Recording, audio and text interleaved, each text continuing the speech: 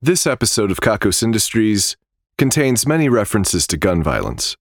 Kakos Industries is ad-free. To help keep it that way, please visit kakosindustries.com/Patreon, that's Patreon, and consider a pledge of $1 or more a month. What you are about to hear is Bang Tidy.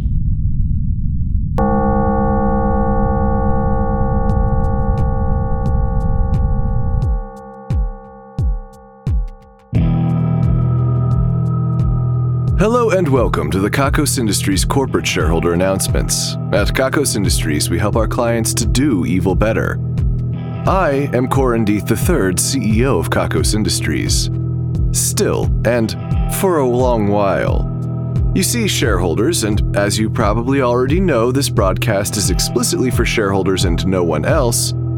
Last time, I had a bit of an encounter with a clone of mine we affectionately call Forrest. It's not his only name, but it's the only one that matters for the time being. Soundman Steven and I were wound up. You might not know this in your life, but there's a certain feeling you get when you're getting ready to end a life. Unless it's something you do every day, you get some butterflies in your stomach. It's a deed that cannot be undone, and it requires careful consideration. Am I ready to accept the consequences? Am I certain this is the best way to achieve my goals? Am I confident that I'll get what I need out of this? So many killers, when you get right down to it, have no idea what they're doing. They kill out of passion rather than a desire to change the world in important ways. They kill and make a mess, and they end up making everything worse for themselves and others. Often this is very evil. Other times it is only barely so. I do not recommend it. It is often too much to handle for the casually evil. But as CEO of an evil megacorporation, sometimes I do have to tie up loose ends.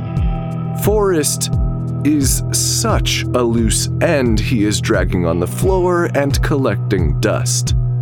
It's obvious that he would do incredible damage to this company, its workforce, and to me personally, if only he were capable. Our purpose was clear, so we needed to get ready. Safety was of little concern. You see, even if I am pursuing Forrest, he cannot defend himself, only run. While I worry what a Forrest with no hopes of ever becoming CEO would look like, I have my doubts that he would even accidentally allow me to come to harm. I wouldn't say it's programming, but it's definitely deep within his psyche. This allowed Soundman and myself to dress however we wished, without need for body armor. Due to certain insurance requirements, I did have to wear a slim, bulletproof vest, and Soundman required bulletproof underwear to protect one of Kakos Industries' most valuable features. But then we went to my tailor, who fitted us with exquisite black suits with black shirts and ties. We outfitted ourselves with the coolest sunglasses we could find. We needed to make this look as cool as it was going to feel. We needed to feel like high-end assassins. We needed to feel like badasses. While we're getting to the subject, I should mention that today's broadcast is coming to you shareholders from a fucking gun. I understand that there are a number of different kinds, from basic handguns to rifles to shit you can't just buy like rocket launchers and machine guns. Obviously, the sound is clearest directly from the barrel, but I understand if you might feel a bit squeamish about pointing one of these devices at your ear, let alone at any part of your head. You should be able to hear me clearly without needing to point the weapon directly at yourself or anyone else. I am told that this is firearm discipline.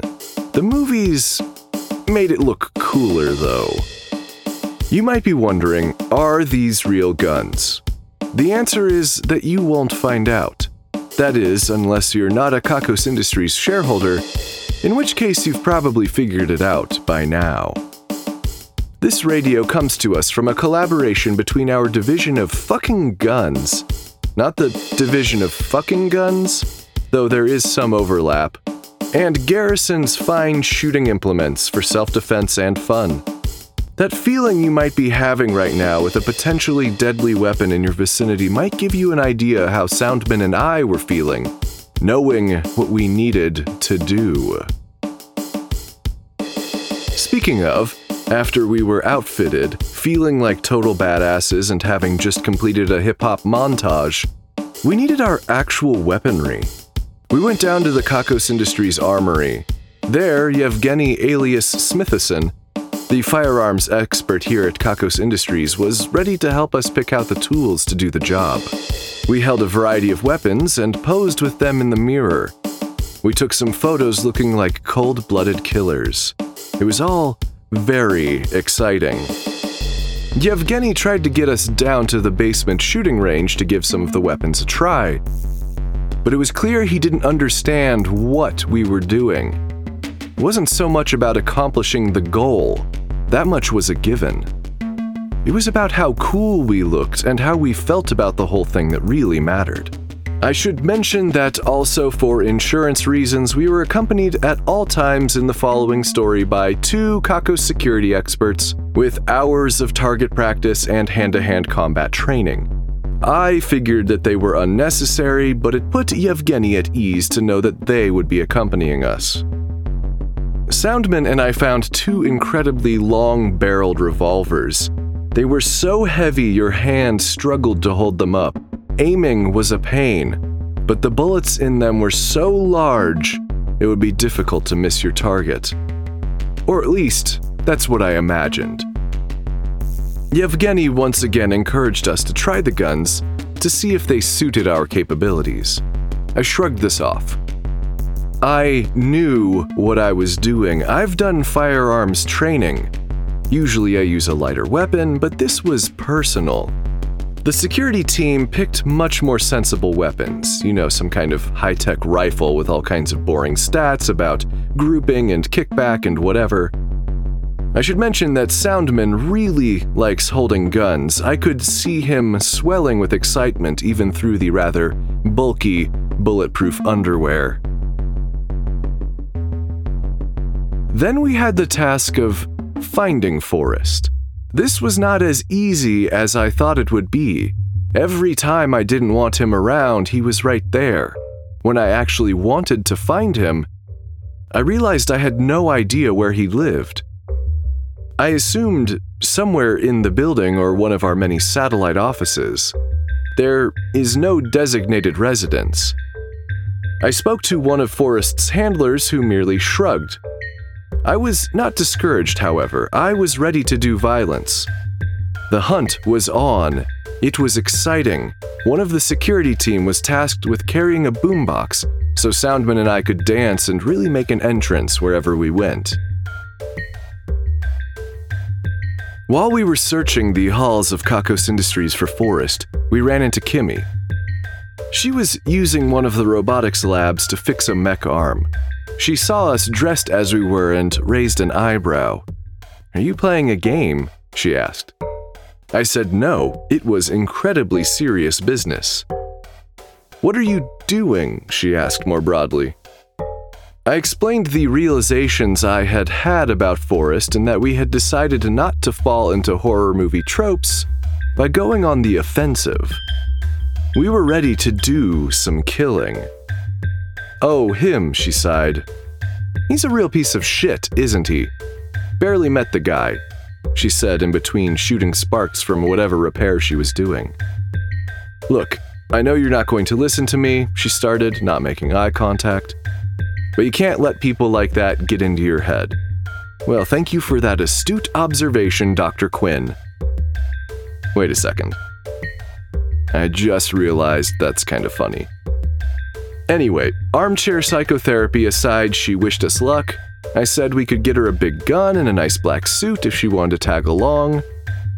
"Killing isn't really my thing," she said. "It's not for everyone, certainly. You can do plenty of evil without ever crossing that line." We decided not to let her bring us down. We had the security team member turn the boombox back on, and we sauntered out of the room in what definitely felt like slow motion. We kicked in door after door in laboratory after office before we finally found him. He was walking around the corner on one of the upper floors. One of the security team managed to hit him with a tracking dart before he took off around the corner. We rounded the corner, but were unable to find him. We searched every corner of the rooms he could have reasonably gotten to for hours before we found an escape hatch leading right out of the building. The tracking dart was later found just outside of the building, painfully extracted from his skin by hand. We followed the trail of blood as far as we could, but it eventually stopped, and Forrest was able to escape into, well, the forest lawn. One of the security experts recommended getting a Lachlan on the job of tracking him down, but I said no, we're doing this my way. Look, it didn't matter at that moment that I didn't know what my way was, but that was how we were going to do it, okay? Kakos Industries pays for a lot of Forrest's expenses. These include traveling. I was able to find chartered flights going to several destinations at once. We couldn't follow all of them, obviously, so we had to wait for some other flags to emerge. The first group of flights were to Brasilia, Paris, Mumbai, and Sydney. Then we noticed some odd purchases showing up in Paris. This was the way. Soundman and I and the security detail boarded a chartered flight to the city. We stepped off of the flight in our murdered-out suits, ready to deliver some Lake City quiet pills. We found a cafe with a room for rent upstairs. A young woman working at the counter regretted to inform us that Forrest had left that morning. She described him as a strange man, looking almost exactly like me, but completely different at the same time. He would order a latte and then just stare at it for an hour before paying and heading upstairs for the night. He never drank the coffee. And he tipped so poorly as to make you wonder why he even bothered in a European country. The room was still rented for another few nights, so we were permitted to check it out. On the floor was a busted prepaid cell phone and some scribbled drawings of me dying. We were relatively certain that there wouldn't be any traps, as they might kill me, rendering him ineligible for being CEO. The security team insisted on sweeping the room while I waited outside. Insurance, you understand. There's only actually one of me, and it's hard to replace me using money, so the policy is pretty expensive. After they swept the room, they handed me a memory card. It had this recording on it. "Well, hi there, Corin. It's Forrest. It looks like I slipped away one more time. I bet that just stings, doesn't it? I'm always one step ahead of you. How embarrassing. I couldn't live with myself if I was always this behind. Don't worry, though. I'm sure you'll get better. Just not as fast as I will." We'll come back to that one more time part later. There was also a single page with some handwritten words on it. It was mostly just, "Do evil even better, over and over again." It really seems like Forrest writes things with a pen sort of clenched in his fist, not between his fingers. The lines are jagged, run over several times, and they look like they are just as much carved into the page as they are written in ink or, more likely, charcoal or a grease pencil. That was it for the room. We went downstairs to order a couple of lattes and plan our next moves. Soundman indicated that he loved the sounds of Paris, the bustle, the chaos, and the French language. A nearby restaurant was baking fresh bread, which smelled heavenly. A cyclist flipped us off and spat in the street. It was a beautiful moment. A number of flights were chartered out of Paris, one to Gibraltar, one to Cairo, one to Tunis, one more to Tokyo. Tokyo seemed to stand out too obviously, so we figured it would have to be one of the other three. One of our remote Tunisian employees reported seeing me walking through the streets, so we were off. There was an apartment rented as a sort of safe house in the city of Tunis. It's available in emergency situations to a lot of different Kakos Industries employees, but this time Forrest was using it. There was another smashed cell phone. The SIM card revealed only one contact, me. There were also seemingly dozens of handwritten notes. They were all what I assumed to be sarcastic love letters, more like Valentines, really, they were so short. We love you, Corin. I don't know who the we is. You're doing so great, Corin. Glad to have you in my life. You're just the best. Gross. There was also a big book of crossword puzzles, but none of them were finished and almost all of the answers were wrong. Like sometimes it was a plausible answer, but it didn't use all of the spaces allotted. You can't just leave blank spaces. I'm not sure he knows how to do crosswords. He did get Mash's Allen right, though. Couldn't find any sense of the incorrect words. We're having the cryptography team look it over now. I don't expect that they'll find anything. There was also this recording on a memory card. Hey, Corin. Missed me again. I bet you really do miss me. I miss you, you know. Just so thrilled to have you spending your immeasurable talent searching for me. It's truly an amazing challenge and not at all an embarrassing display of incompetence. Well, best of luck to you. Soundman and I sat down to work on a couple of crosswords while we waited to hear about chartered flights. We flew through them. They weren't hard puzzles. This is what I'm talking about. You can max out evil, but what happens when you lose creativity? What happens when you lose nuance? What happens when you just miss the point entirely? A man who sat in the park across the way from the apartment building seemed to recognize me and said that the animals avoided me. He would feed the birds, but they would fly off when they saw Forrest coming. The stray cats would run also. Small children would cry. And then Forrest would just sit, stiffly. The man seemed to realize that we were not the same person. He described Forrest as seeming to be possessed by a demon. I told the man it was worse than that. There were 2 flights chartered with 2 connecting flights each. One was back to Paris, which we found unlikely. The other went through Warsaw before either flying to Argentina or the former Dark Mega USSR. I had a hunch, so we flew to St. Petersburg. The one just in the shadow of the other one. There is an old bunker we used to spy on the Dark Mega USSR that I had visited once before.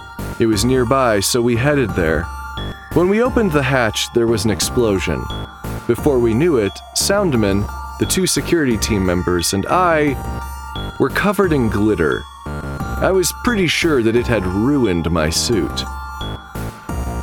Inside, there was another destroyed cell phone. He was probably leaving me messages, but I stopped listening to them. There was also a laptop that was still connected. He was in a private session with a cam girl, and she had apparently been waiting there for hours.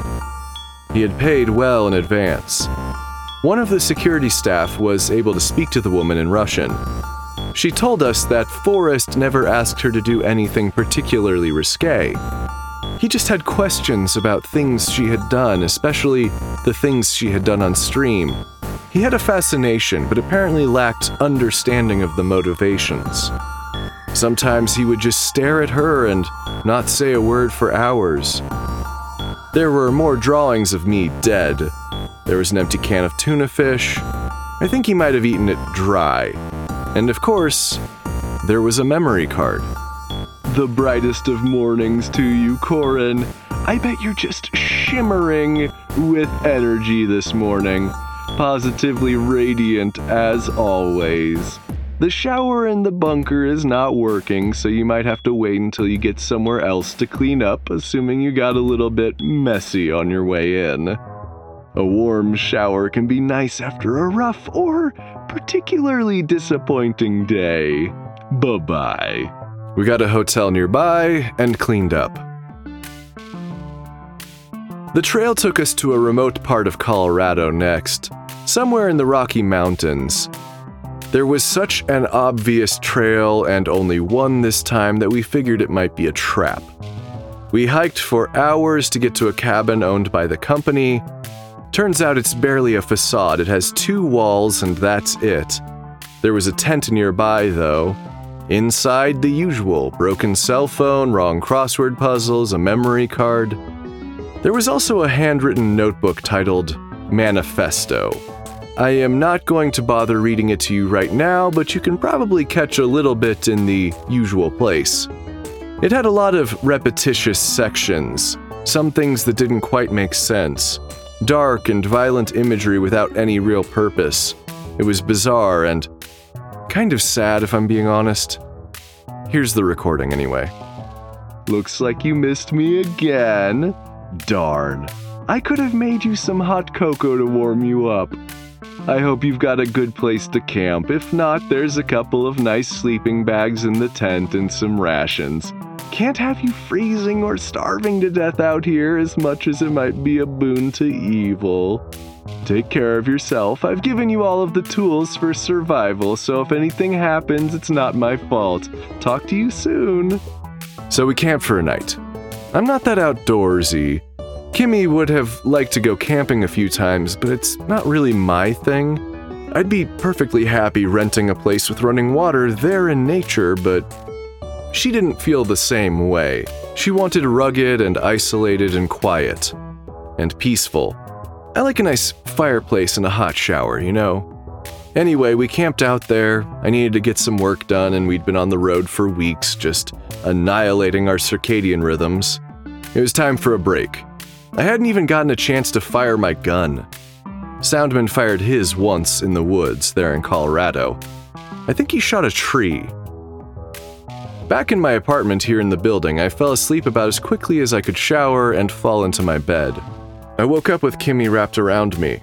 She asked me how the hunt went. I told her that we were not successful. Probably for the best, she said. I shrugged. I told her about all of the weird shit we found, all of the handwriting, all of the drawings, the crosswords. Can you imagine the hateful shits he must take? She asked. The thought caught me by complete surprise, and I just started laughing. He must push so hard, she said. I was crying. Can you just imagine the grunting? It was just the perfect kind of catharsis. I think on some level I knew how unhappy Forrest must be, but it was never stated so plainly. Then Kimmy just started to grunt. She made just awful, horrible sounds. I was dying. I had to bury my face in a pillow to keep the sound down. She let out this low, rasping, awful scream. I had to cover her mouth. I couldn't breathe. She stopped, and gradually I caught my breath again. There was a quiet moment. I still probably have to kill him, I said. Yeah, no shit, she said. Might be more cruel to rehabilitate him somehow. I thought for a moment. Let's talk about something else, she said. And so we did. I spoke with one of Forrest's handlers, and he showed me a storage bin just full of memory cards like the ones I had been finding. Seems Forrest has believed me to be after him like this for years. We recently had the Festival of Mud. All of you were given a small succulent plant to keep alive for the duration of the festival. Most of you failed, but that can happen. I was so caught up in the hunt for Forrest that I actually forgot to check on Cacolantis/Prosperiana. That's probably for the best.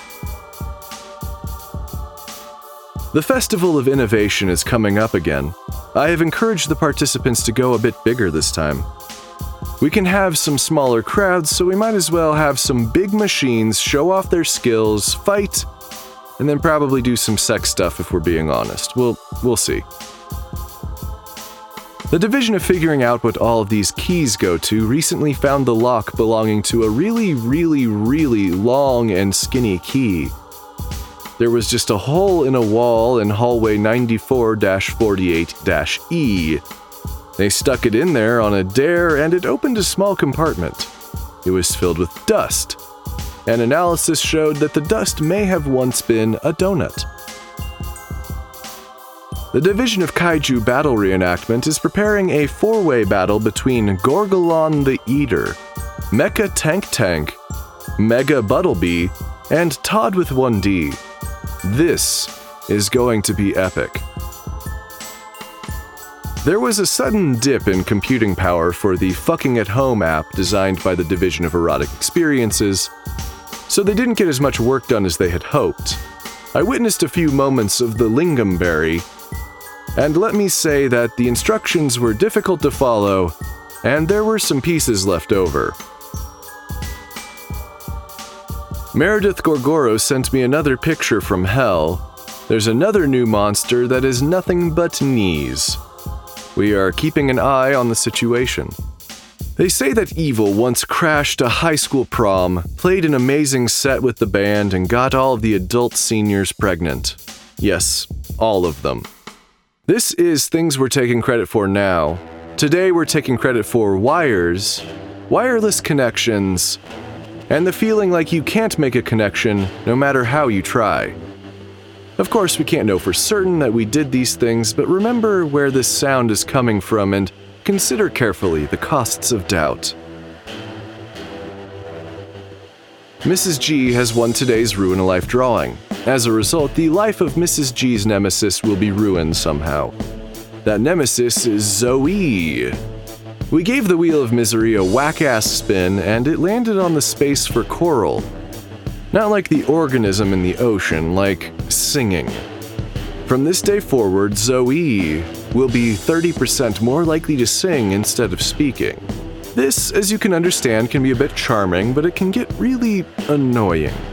For evil measure, Mrs. G will be 8% less likely to sing, which is just a little bit less joy, right? Congratulations on the win, and best of luck. Before these announcements, I just saw the Damnation and Ruination squad. They are just strutting around with nothing but derby hats on. Sometimes they use it to cover their junk out of respect for someone walking by, but usually it is on the head. Shareholders, this brings us to the end of our broadcast today. You might find that you quite suddenly know how to completely disarm a firearm, and you will use those instincts to render this radio incapable of violence. Then you'll need to throw it in the river. While I am disappointed to admit that we were unable to capture and kill Forrest, the search continues. But there's also a part of me that knows deep down that he's suffering. And that makes things a little bit better, doesn't it? Well, maybe just for me. Still, definitely going to kill him. The numbers are next.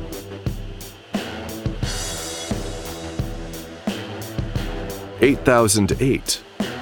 4, 56, 9, 4, 5, 4, 9, 3, 4, 7, 4.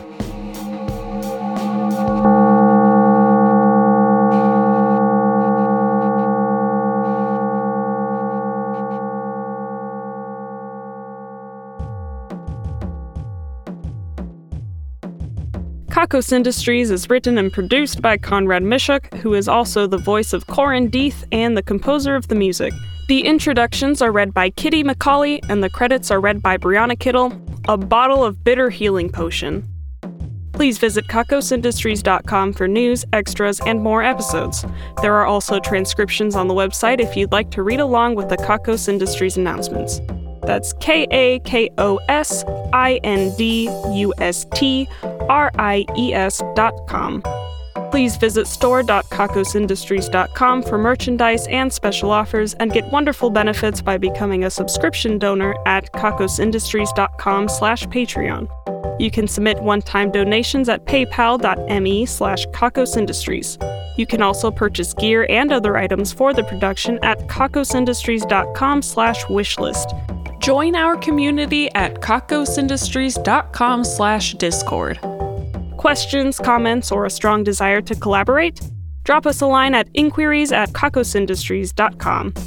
If you like Kakos Industries, be sure to rate and review us on your favorite podcasting service and connect with us on YouTube, youtube.com/Kakos Industries, Facebook, facebook.com/Kakos Industries, Tumblr, kakosindustries.tumblr.com, Instagram @Kakos Industries, and Twitter @Kakos Industries. We encourage fan art and listener participation on all our social media platforms. Special thanks to our esteemed shareholders Lex, Jack Attack, Valerie Cope, Dwight Spencer, Damian Scott Viker, and A. Rupert. Also thanks to honored employee Calico, who picked all of the fruit from the mysterious fruit tree. It was starting to go bad. And thanks also to our division heads. The division of beanies, booties, and construction projects that are probably too large for yarn, directed by Bellamy Cornett, has knit a section of their large canal system. Yarn is just flowing through it. The division of obscure vintage technology, directed by Craig Sizz, has developed a new vintage-style turntable that just destroys records. I am told that during their last possible play, the records sound magnificent. The division of subtle efficiency increases, directed by Daniel R. Smith, has started waking every employee up with a sappy message on their phone. It is unpleasant, but it gets employees out of bed that much faster. The division of Saying It the Long Way, directed by Dino Schroeder, has been workshopping, you know how we've known each other for a while, and we've been spending a lot of time together, and we live together, and we have a couple of really cute pets together, and we make a lot of time for each other, and we sleep in the same bed, and sometimes we share each other's clothes? Well, I guess I was just wondering if you wanted to date. The division of Kakos Cafeteria Reviews, directed by Seth and Josh, has reviewed the unusual popsicle stand. Intense flavor, despite the cold. Try the cucumber, 7 out of 15. The division of Improbable Cookbooks, directed by Hayden Neff, has been working on food you can kill yourself. It works you up gradually from basil leaves.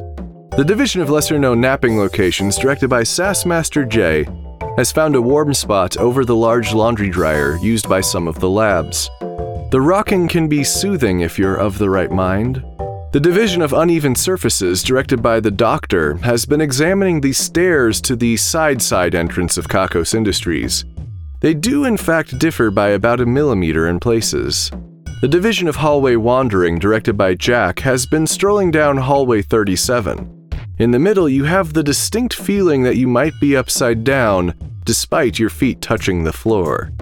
The division of Animal Stacking, directed by the one true Dave, stacked around 50 large snails. They kind of stick to each other if you do it right.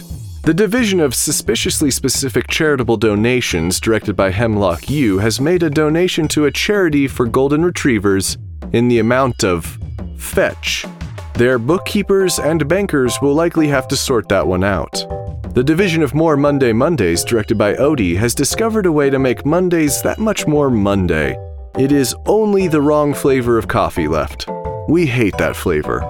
The division of Algorithmical Excellence, led by O'Malley, has developed an algorithm that can, with around 80% accuracy, determine the way you'll die from simply the velocity of your body and its distance from the ground.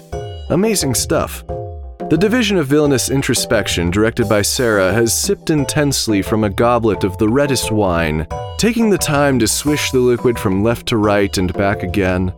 Maybe we were just born to do evil, the division thinks to itself.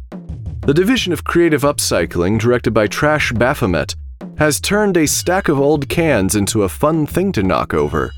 You might be thinking that's not so interesting, but boy is it fun. Our esteemed shareholders, honored employees, division heads, and other Patreon patrons are the best. If you want a thank you in the credits, your own division, or other great rewards that help to keep this show running, please head to kakosindustries.com/Patreon. That's Patreon, Patreon. Kakos Industries can be dark. Try getting lit.